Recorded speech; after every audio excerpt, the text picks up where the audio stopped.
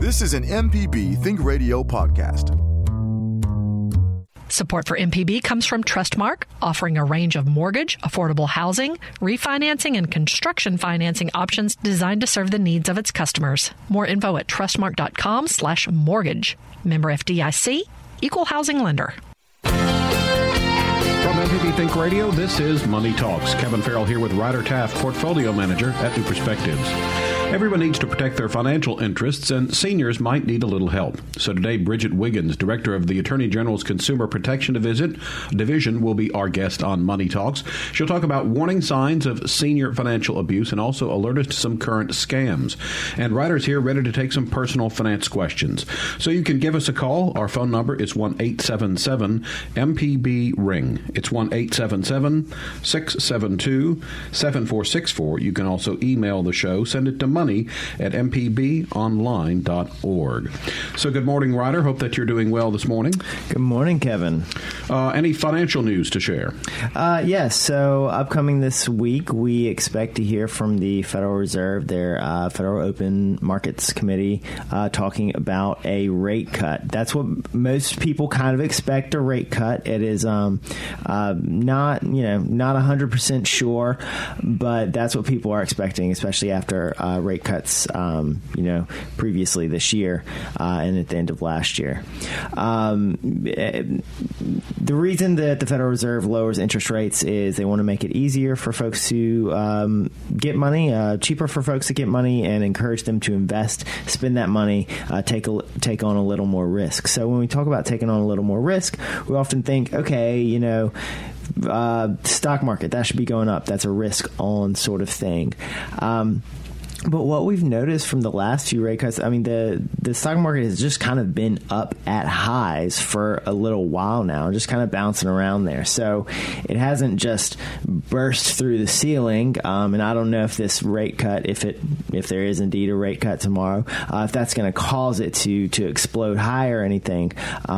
But the idea, of course, is stimulating the economy, and you would expect to see that reflected in the stock market.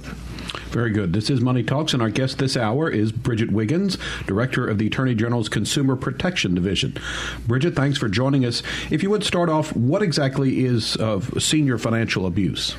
Well, first of all, let me thank you for having us on this morning. We do appreciate any opportunity that we can get to educate our consumers. We at the Attorney General's office believe that the best way to prevent someone from becoming a victim of any type of abuse or scam is to educate them. So again, thank you so much for having me on this morning.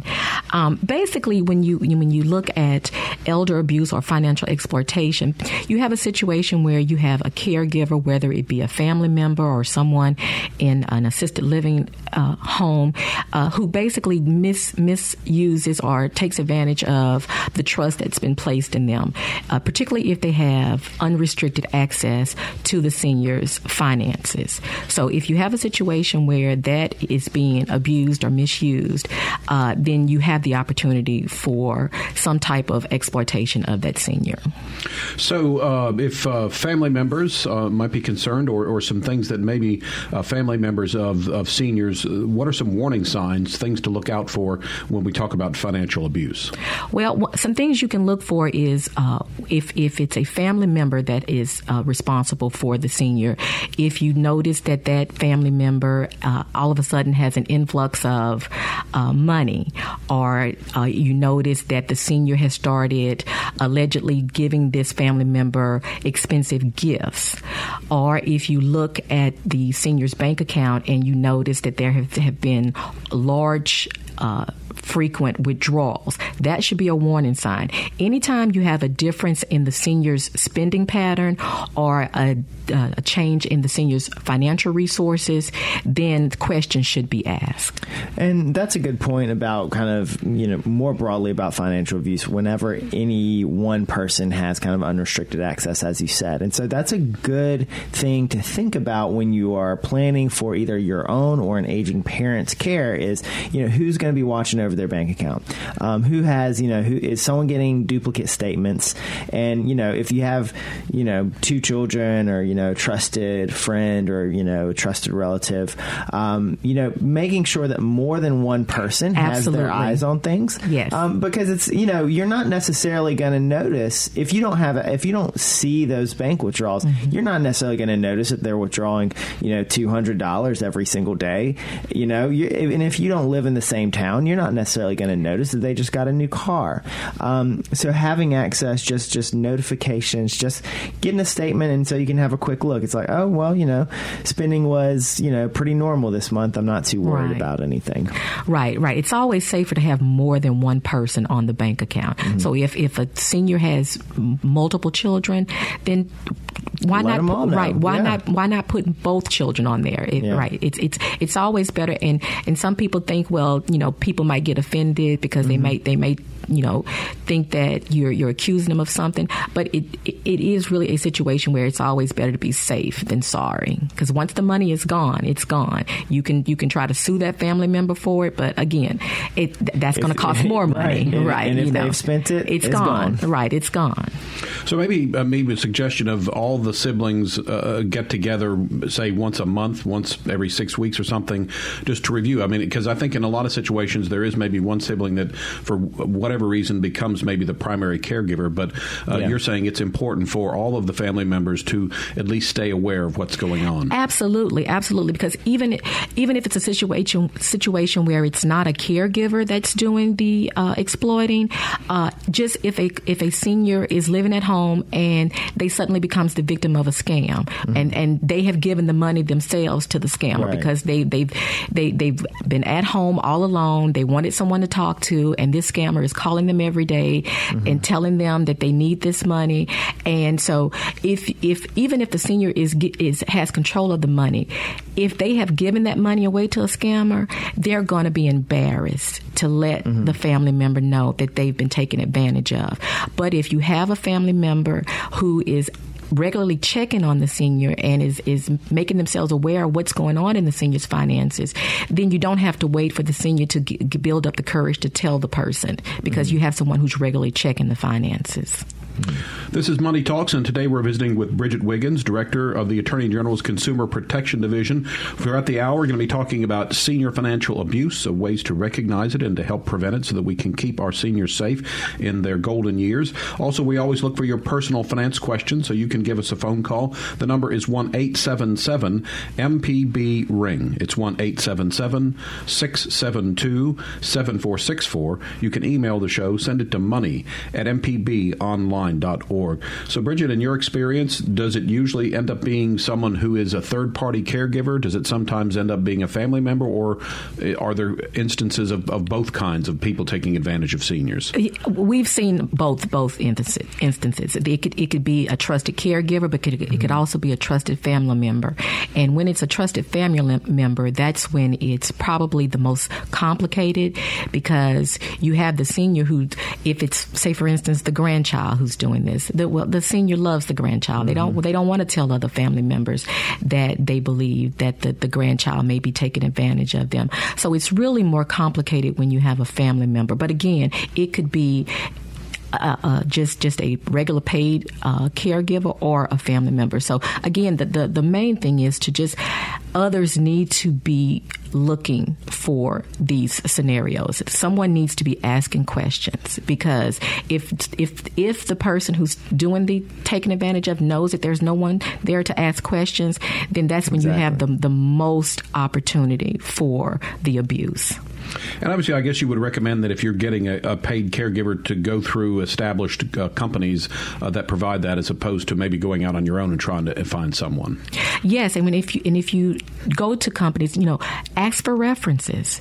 Talk to families who've used this particular company or this particular caregiver, because they're going to be the best indicator of whether or not this person can be trusted. Because remember, this is a position of trust. You're trusting them with your family member's health, trust, and you're trusting them with your family members' safety, but you're also trusting them with your family members' finances. So you have to have someone who is worthy of that trust. All right. Before we get our first break in, let's get a phone call. And so we're going to talk to Charles, who's called in from Jackson. Charles, you're on the air with us, so go ahead, please. Good morning. Good morning, everybody. Good morning, Charles. Good morning. What type, and I should know the answer to this question, but I don't. What types of services do your department offer to, say, citizens across the state of Mississippi? Let's say if they experience this type of activity, can they call your office? Because quite a few people that I know, when these types of things happen to them, they be thinking that, well, I need to find a private attorney to deal with that. No, So, I'm sorry, Charles. I didn't mean to interrupt you. Go ahead. So would you share that, please, ma'am? Absolutely. We have several different divisions at the Attorney General's office who could assist in these type of matters. As Kevin mentioned before, I am with the Consumer Protection Division. So if you have a situation where the senior has been taken advantage of through some type of scam or fraud, you are welcome to contact our Consumer Protection Division. But we also have a couple of other divisions at the Attorney General's office who could assist. We have what we call our Vulnerable Adults Unit. If you have a senior who's been taken advantage of in the home by a caregiver or family member, you can contact our Vulnerable Adults Unit if it's a situation where the senior is in their own home. And then if the senior is in a licensed facility, you can contact our Medicaid Fraud Unit. They handle abuse and neglect within nursing homes. So you have a number of options available to you at the Attorney General's office. But if you just start by calling our Consumer Protection Division, we'll make sure you get to the right division. Thank you. All right, Charles, good question. Let's go ahead. We'll take our first break. We're visiting today with Bridget Wiggins, Director of the Attorney General's Consumer Protection Division, and we're talking about the financial exploitation of our seniors.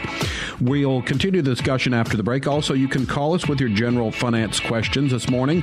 The number is 1-877-MPB-RING. It's 1-877-672-7464. You can email the show. Send it to money@mpbonline.org. Who are some of the possible perpetrators of financial abuse? We'll tell you that after the break. You're listening to Money Talks on MPB Think Radio.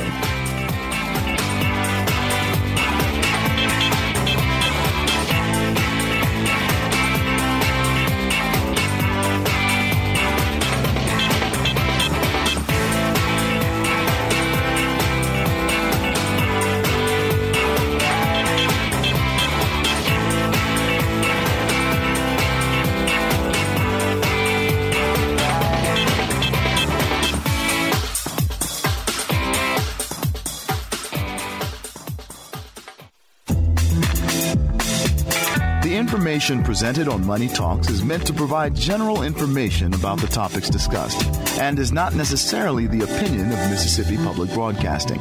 The information presented does not create any type of relationship between the hosts and guests and the listening audience. Please consult a financial advisor or any other qualified professional for guidance about your personal finance questions.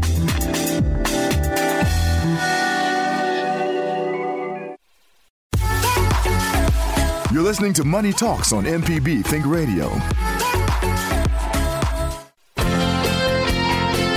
Welcome back to Money Talks. We always like to remind you that if you ever miss part of a show or want to revisit a previous show, go to mpbonline.org/Money Talks to listen again. Also, there's the MPB Public Media app. When you download that for your smartphone, you can listen to all of the MPB Think Radio programs on your schedule. Kevin Farrell here with Ryder Taff, Portfolio Manager at New Perspectives, and today we're visiting with Bridget Wiggins, Director of the Attorney General's Consumer Protection Division. According to the National Adult Protective Services Association, financial exploitation is a fast-growing form of abuse of seniors and adults with disabilities. Situations of financial exploitation commonly involve trusted persons in the life of the vulnerable adult, such as caretakers, family members, neighbors, friends and acquaintances, attorneys, bank employees, pastors, and doctors or nurses. So I think the one thing that we've said so far is just to be aware when you have a senior that you're maybe your parents or whatever. And Bridget, I would also say that it's important, I think, to stay engaged with our seniors, because if you're a regular part of their life, if you're checking on them every couple of days, if you're just talking about what's going on in their life and that sort of thing, I think that they might be more willing to, as you were saying earlier, maybe get over the embarrassment of something that happens. But you're keeping a watch on this, because, we can't be with the seniors 24/7. And the way some of these scammers operate, they might be hit up several times in a week. So I think that regular engagement might be helpful to keep them in the loop and keep them to trusting the family members, I guess. Absolutely, Kevin, because what we have found that is if a senior has the misfortune to become victimized by a scammer, that scammer will share that victim's information with other scammers. And basically, I was able to get such and such amount out of this person. I believe they have more money. You may want to take a second round at this person. And again, you're absolutely correct. The key is to stay connected with our seniors, because what we have also found at the Attorney General's office is that the reason why our seniors are targeted is because, number one, they're at home. They're retired. They're there all day. They're the ones who are answering the phones. And then there's the belief that if a senior is retired, there's a good chance that they have that retirement check. So they're a good trusted resource. They know that they're going to have some money that they might be able to get access to. And then our seniors also grew up in a time where you don't want to be rude to people over the phone. When I speak to different senior groups, I tell them, I know we live in the South, but it's okay to hang up on a scammer. It's okay. It's okay. Because if you didn't initiate that phone call, you have every right to hang up that phone if it's not someone that you know, if it's not someone that you trust. But again, if you have a senior who doesn't have any family, who doesn't have anyone to talk to, they're going to like getting that call from that scammer every day. And the scammer is going to pick up on that. They're going to know this is someone that I can keep on the phone, and that if I keep talking to them, I can get their trust, and I might be able to get some money out of them. If you'd like to join our conversation today with a phone call, maybe you have a scam to warn us about, or a situation that you've encountered that could be illustrative to the rest of us, give us a call. The number is 1-877-MPB-RING. It's 1-877-672-7464. You can send an email as well to money@mpbonline.org. And as always, Ryder's here ready for those personal finance questions as well. So what are some key words that a person might need to watch out for in a financial offer, or maybe on a phone call or something that might be a red flag and indicate that something might be amiss? Well, if the scammer is using the telephone, a lot of times they'll use words like, you have to act now, this is a one-time offer. They also may encourage the senior to keep this confidential. If you tell others, that may lessen your chances of winning. So anytime you have a situation where you're being rushed or you're being told to keep something secret, those should be red flags. And I think almost always when something sounds too good to be true, it often is. But anytime someone offers a guaranteed return or really seems to be appealing to a sense of security, you can never lose this. There are very few things which you might actually legitimately say you could never lose this money. And sometimes that's simply misstating how something works. But particularly appeals to a very specific emotion of somebody, such as that security, or just promises of huge outsized returns. Hey, we found the next Amazon, and we're going to sell it to you only. It's like, why? Are you just calling random phone numbers in the phone book and offering them this great opportunity? Wow. Right. That's just not going to happen. Right. And what we find again with like the common lottery scam or the sweepstakes scam, where you receive something in the mail or you receive an email saying, congratulations, you're a winner. You've won $10,000 in our lottery. Well, the first thing I ask the consumer is, did you enter this lottery? Because I promise you can't win a lottery that you don't enter. And then it shouldn't cost you to be a winner. Right. So a lot of times these scams say, yes, you've won. You're the lucky winner of $10,000. All you have to do is pay the taxes and fees. Pay us $3,000 to get your winnings. Well, again, it shouldn't cost you to be a winner. If you're a winner, it shouldn't cost you money. And even if it's a small fee, you may think, okay, they asked me to send a check for $10 or something. And, even if it is a scam, I mean, it's only $10 and maybe they'll send me that $10,000. When you send someone a check, they have on that check your name, your address, right, possibly your phone number, what they've probably already called you, your signature, your bank account number, and the routing number. They have all the information they need there. Right, and that's basically a phishing scam. Mm-hmm. Phishing to get your information. And exactly. that can be done in a number of scams. Mm-hmm. Yes, but anytime you send back something to them and you give them your information, then you're opening yourself up for more opportunity to be victimized. That's correct. And I think another reason why it's good to stay engaged with our seniors is because I think that's the way that some of these scams work is, Ryder's example of, okay, I've won this, we just need, $10 to process your winnings. Okay, they send $10. Oh, well, there's been some sort of mistake, so we actually need, and so it's where they continue to... Right, they keep reeling you in because once they see that they've got you, they're just going to keep you on the hook, just drawing you in more and more and more, and it'll never end. And speaking of checks, one thing that we've seen more recently is folks sending, they'll receive in the mail a check, and it'll just say, have some generic, oh, this is from this such and such a refund, or whoa, we overcharged you, and we're sending you back this amount, and it'll be for a few dollars or maybe $20, something not super significant. But typically what that involves is someone says, okay, well, great. I don't remember this, but I'm going to deposit that anyway. And depending on how you deposit your check, they may be able to have access to, one, it's fake check, so it's going to bounce. But two, they may have access to your bank account number after seeing that, and they may see what bank processed that. So they have the routing number. So again, they're getting all your banking information just by getting you to cash a fake check. That being said, there are legitimate things, but you should remember them, or you should keep track of those things. Right. And Ryder, that's a very good point, because not only have you been the victim of a counterfeit check scam, but you also have opened yourself up to criminal charges, because basically you have presented an unlawful check to your banking institution. And if they choose to, they can pursue bounce check charges against you. So it's not just getting access to your bank account. It's also it's bad for you. Right, subjecting yourself to criminal charges. Absolutely. Yes. So, be suspicious. Be suspicious of things that just show up and seem like, oh, this is just like nice and surprising. If it's a little too surprising, think back. Yes. And we have actually had family members bring seniors into our office with the counterfeit checks because the family member couldn't convince the senior that it was a counterfeit check and would not believe it until they brought them to our office, and we sat them down and we made calls and did research and looked into it and confirmed for them that it was actually a counterfeit check. Wow.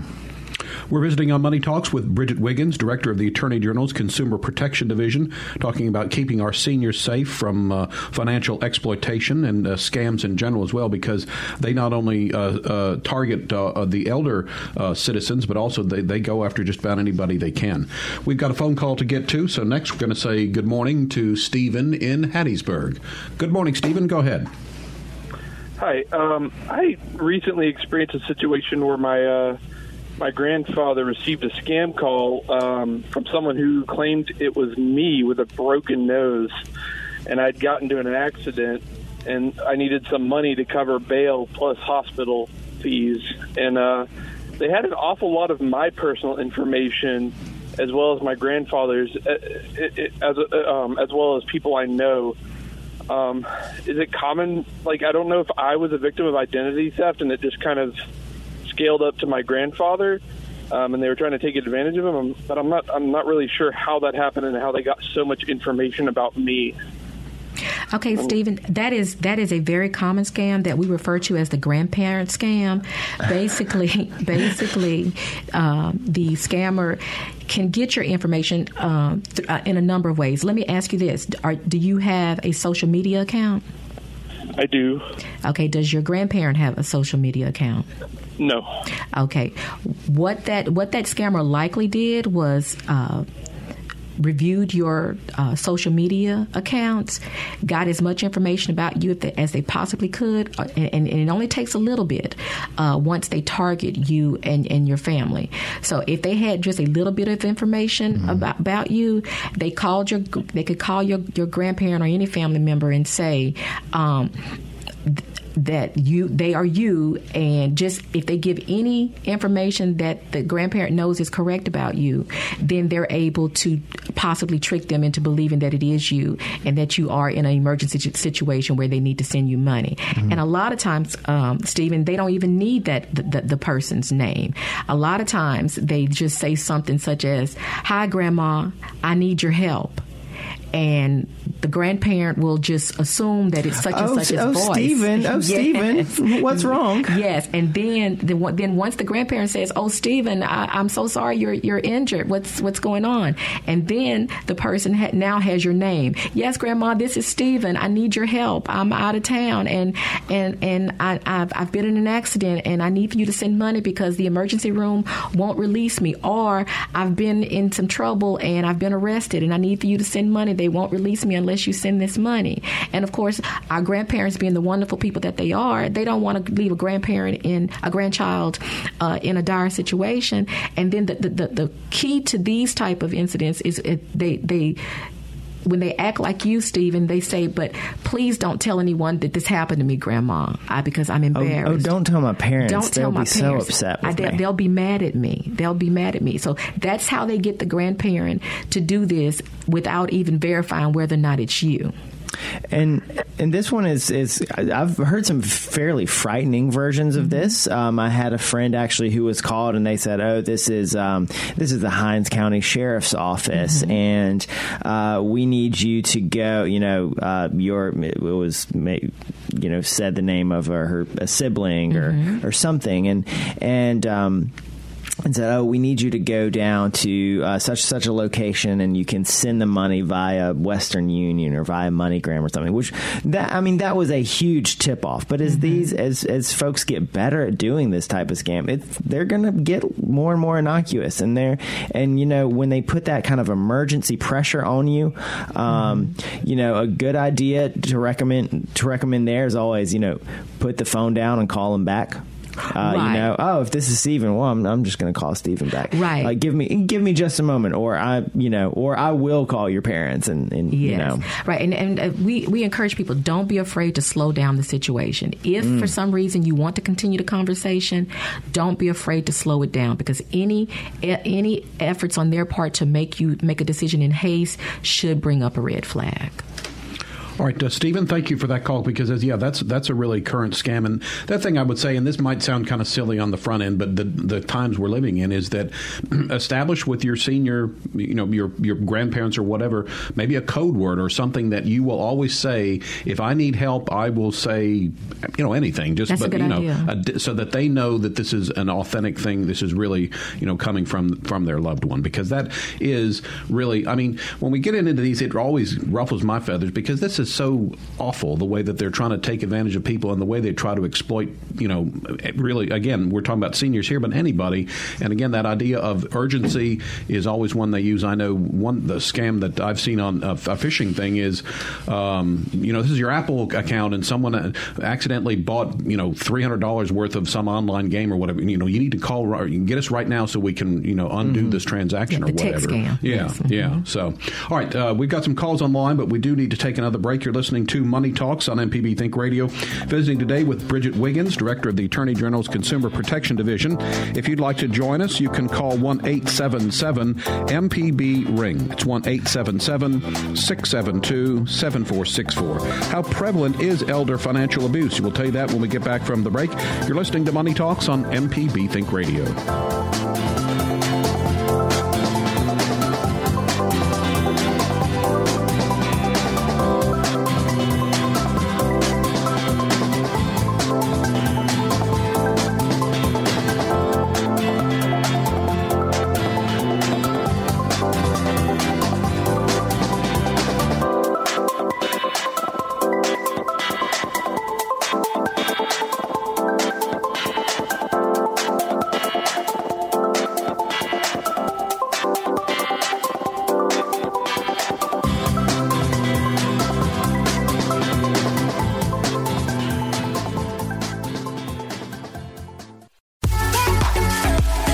listening to Money Talks on MPB Think Radio.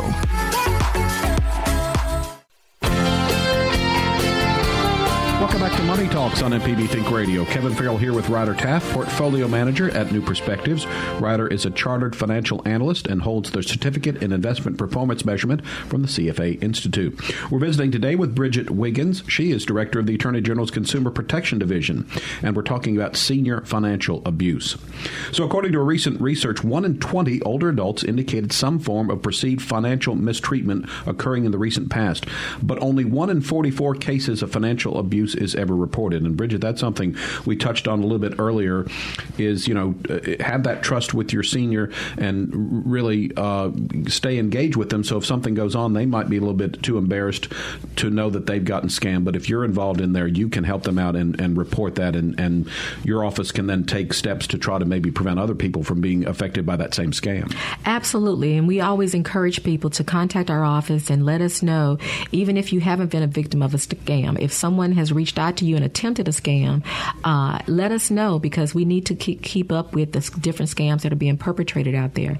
But yes, we need to stay engaged with our seniors, and we need to keep an eye on them, because they are ashamed if they become victim. They're scared that they might lose their independence. They don't want you to think that they can't take care of themselves, and just because they've been the victim of a scam, it doesn't mean that they can't take care of themselves, because people from all walks of life have become victims to scams. And, we were sharing some stories in the break, and I'll admit that, too, is, it's not just seniors. I caught myself on one, but I was halfway through filling out someone that I realized then was a scam. And when you do, it's like the old V8, you knock yourself in the head. And so anybody can be a victim of it and be embarrassed about it. And so I think, as we're saying, keep that engagement with those seniors so that they aren't ashamed, and then they will share this information so that they don't get further, taken advantage of. And I think Kevin is a great role model. Don't be embarrassed. Just come on the radio and say it. Just say it. Back to the phone lines we go. Our friend Kathleen from Osaka is on the line with us. Good morning, Kathleen. Go ahead. I ain't afraid. And I'm going to say it. Tell us what happened. Well, I have noticed Walmart changed their financial record keeping with to Capital One. Now, I have been bombarded with advertisements and stuff for them for years, and I've been trying to call and tell them, quit mailing me stuff. I'm in and out, and I don't need it building up. Mm-hmm. And when I go in, I had to sign an agreement to pay through my card or go through a check that has to be approved for my account. So I had to, because I only shop once a month and I had a buggy and a half, so I signed. Well, within 3 days, I got a call saying they were from Walmart. They're calling behalf of Walmart to help me with a card. And, of course, I didn't believe them, and I kind of got angry because Walmart is facilitating. Walmart isn't per se doing it, but Capital One is. And I had gone in again thinking that was a fluke, and I didn't realize the first time what was going on. Within 2 days, I had another call. Same MO. We're calling behalf of Walmart. We represent them. We're Capital One and all this stuff. Now, I'm not online, not social with anybody but my cats. And then I have cut off all my magazines at least 3 years ago, and I pay all my bills once a month using money orders, so it doesn't have my routing number and my checking number, account number on their things. And one magazine assured me that they don't do that. So I gave them the name of my dog, Dixie, who had passed on, no offense to my baby, and I used Pouchet instead of Pooch. And sure enough, I started getting all this mail for Dixie Pouchet. And I called the company, told them I knew it was them. And I explained how, and I told them, don't do it again, and I want you to be responsible for stopping all this. Well, eventually they stopped because I started putting the mail in the envelope that they gave me unopened and mailing it back to them. Good for you. And I may be a one-woman old hippie living out in the woods of Opelika, Mississippi, but I'm trying to give them Dickens. But people that don't realize this, and then I get these calls about my car warranty. Well, God bless them. My car is 25 years old, and I just got an antique tag.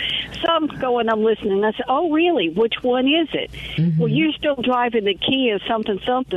I hollered out in his ear, fishing. Good for you. And then I hung up and blocked the number. But I've been blocking numbers. I actually got over 17 calls over the weekend, just the weekend, for all kinds of stuff. Wow. And I don't shop. One time I found a lady was using my phone number to apply for jobs and credit cards and all this. Mm-hmm. And now, Kevin knows I'm 68, okay? I got a bill for $500 from Fredericks of Hollywood. I'm going, in my dreams.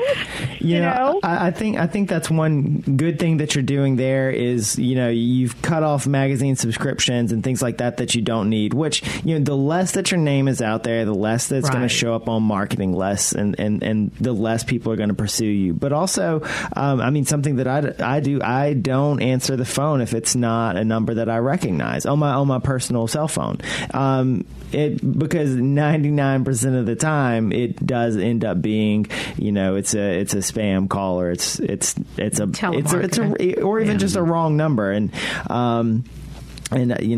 just to not waste my time. And if it is someone I know, then they can leave a message, right? And I will get back to them immediately. And that's a good method to use. But even if you don't want to just be that proactive, there are apps that are available that you can put on your phone, and some of them are free.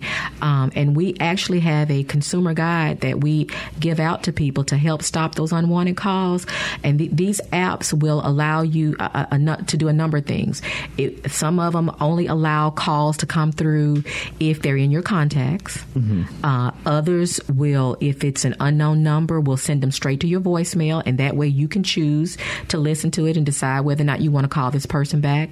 And then others will just alert you that it is possibly a robocall or a telemarketing call. So there are things that you can use to help you. And again, we do have a guide in the Consumer Protection Division of the Attorney General's office that is available to you. If you'd like to have it, you can go to our website or you can contact our office, and we'd be happy to mail it to you. And I know the Public Service Commission as well has done something. Yes, we actually worked with them. We actually worked with them to put together this brochure. And that helps helping report those so that other people don't fall victim. Absolutely. And I'm going to say that the latest operating system for Apple iPhones has that feature where you can send, if it's not in your contacts or a recent call, it'll send it directly to your voicemail. And I know I've done it, and a friend of mine have done it, and we just put on our voicemail that says, hey, sorry, but there's been so many scam calls. I don't answer, numbers I don't recognize. If it's a legitimate thing, please leave a message. And I'm the same way with Kathleen. The other day I got like 6 calls from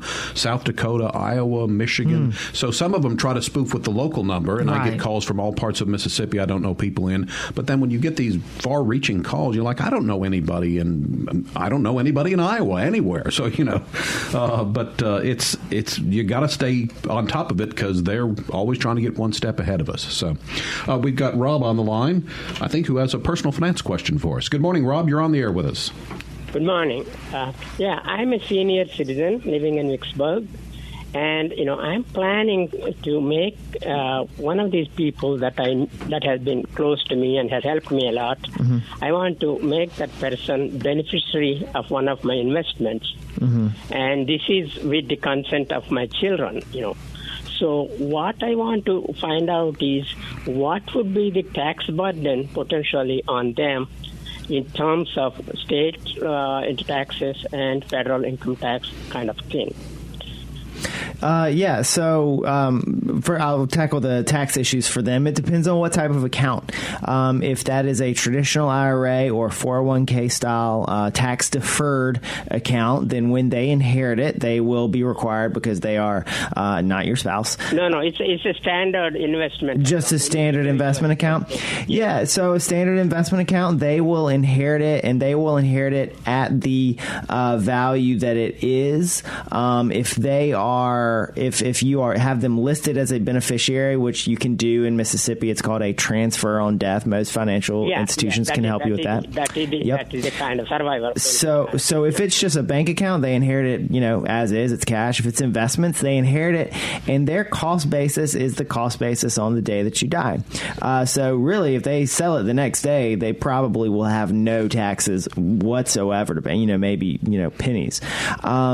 So it would be like a capital gain. So it would be like a capital gain. It would be treated like a capital gain, but again, with their cost basis would not be the same as yours. For instance, if you bought a stock for $1,000 and on the day that you died, it was worth $2,000. If you had sold it, then you would have $1,000 capital gain. However, when someone inherits it from you, they inherit it with a $2,000 cost basis. So when they sell it, then they have no capital gains.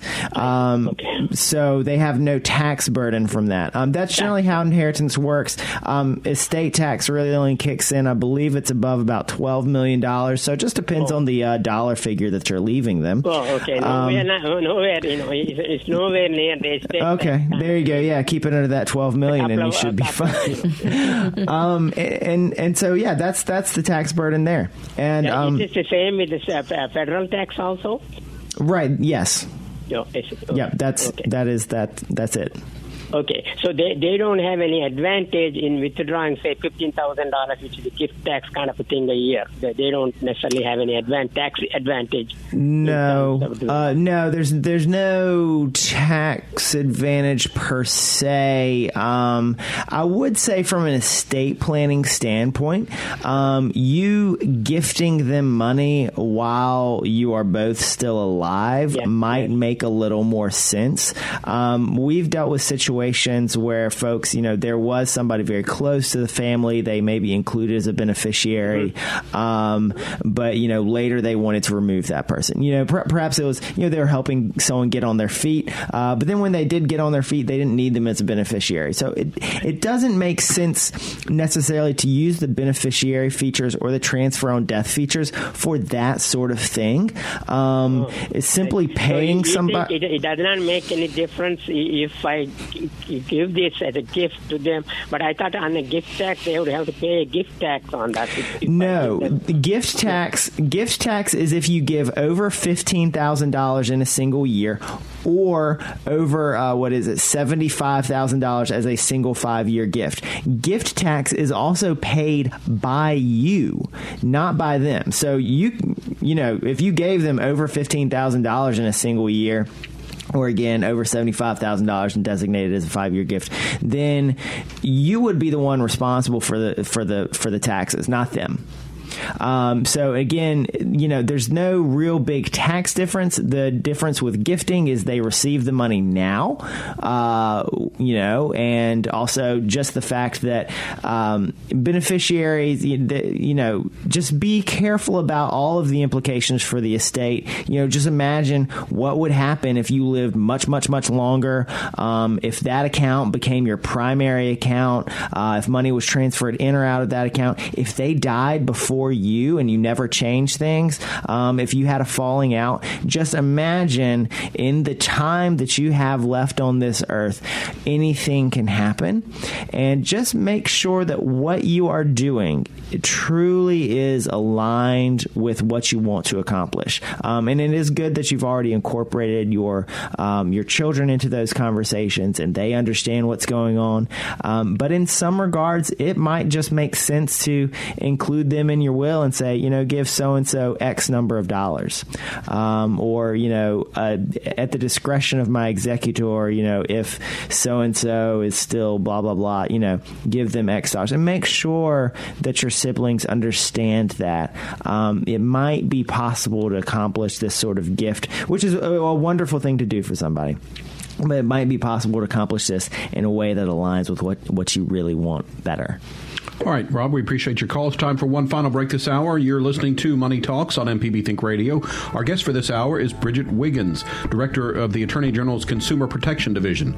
We'll be back with more. We've got Tim on the line. We'll get to Tim's call after this break, so stay tuned.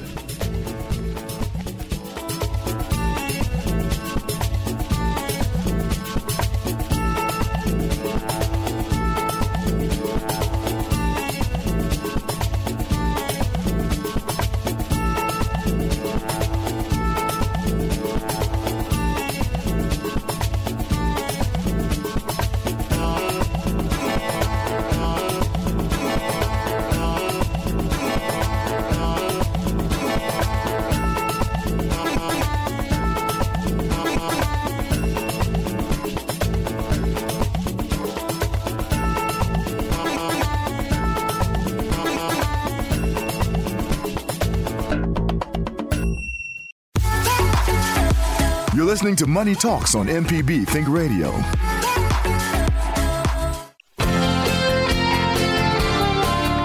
Welcome back to Money Talks on MPB Think Radio. Kevin Farrell here with Ryder Taff, Portfolio Manager at New Perspectives, and our guest today is Bridget Wiggins, Director of the Attorney General's Consumer Protection Division. We're talking about senior financial abuse and scams in general. Tim from Tylertown has been holding on. Tim, you're on the air with us, so go ahead, please.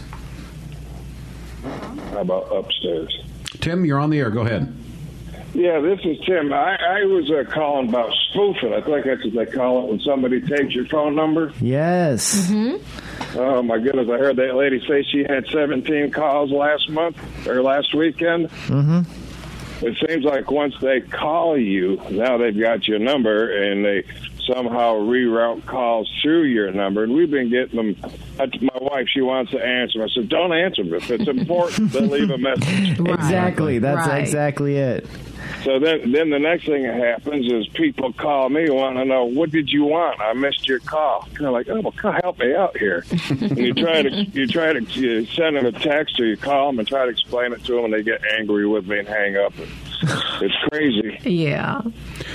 Unfortunately, Tim, that's kind of the times we're living in, and we said earlier that some of this stuff may seem a little silly, like code words and that sort of thing when someone's calling, but unfortunately, that's kind of what it's come to. Bridget, got a couple of minutes left. If you would, remind us again of what phishing is and how we can avoid those types of scams. Okay, well, phishing is basically exactly what it sounds like. Basically, they mask themselves as one thing to try to get your information. Basically, they act like they're calling for one reason, but then they're really trying to get your personal information, or they're emailing you acting like they're someone else, and again, just trying to get your personal information. I think you mentioned earlier, Kevin, when we were maybe off the air, about the text scams. That's a common phishing scam that we see. Basically, through your phone or through your computer, the scammer acts like they're from some legitimate company like Microsoft or any computer company, and basically say something like, we noticed that your computer may have a virus. Please contact this number so that we can assist you. Actually, this scam comes in many different forms. There's also one where they basically just take control of your computer, and then you have to pay a ransom for them to get back the access to your computer. But the biggest phishing scam that we're seeing right now, Kevin, is what we call the Social Security scam, and it too comes in many different formats. Basically, they send you some type of email or telephone call saying they're from the Social Security Administration, and again, many different forms. One form is they tell you that your Social Security number is about to expire, and you need to contact this number to reactivate it. And of course, when you contact the number, they ask you for your name and your Social Security number. Right. Again, phishing for your information. Another version of the Social Security scam is where they contact you and say that they're from some type of law enforcement, whether it be the FBI or your local law enforcement, and they say that your Social Security number has been used in the commission of a crime. Again, they're just trying to get your information. So if you didn't ahead and initiate the call. If you don't know the person, just do not give out your personal information. All right, we've run out of time. A great show, Bridget. Thank you so much for being with us this morning and sharing this important information. Money Talks is a production of MPB Think Radio, funded in part by generous financial support from you, our listeners. To hear today's show or previous show, one way to find it is to go to mpbonline.org/Money Talks or listen to the podcast. Just search for Money Talks on your favorite podcasting app. Our show is produced by Liz Gill, and our call screener today was Java Chapman. So for Ryder Taff and Bridget Wiggins, I'm Kevin Farrell, inviting you to stay tuned because up next at 10, it's In Legal Terms. And we'll be back next Tuesday at 9 for another Money Talks. It's heard only on MPB Think Radio.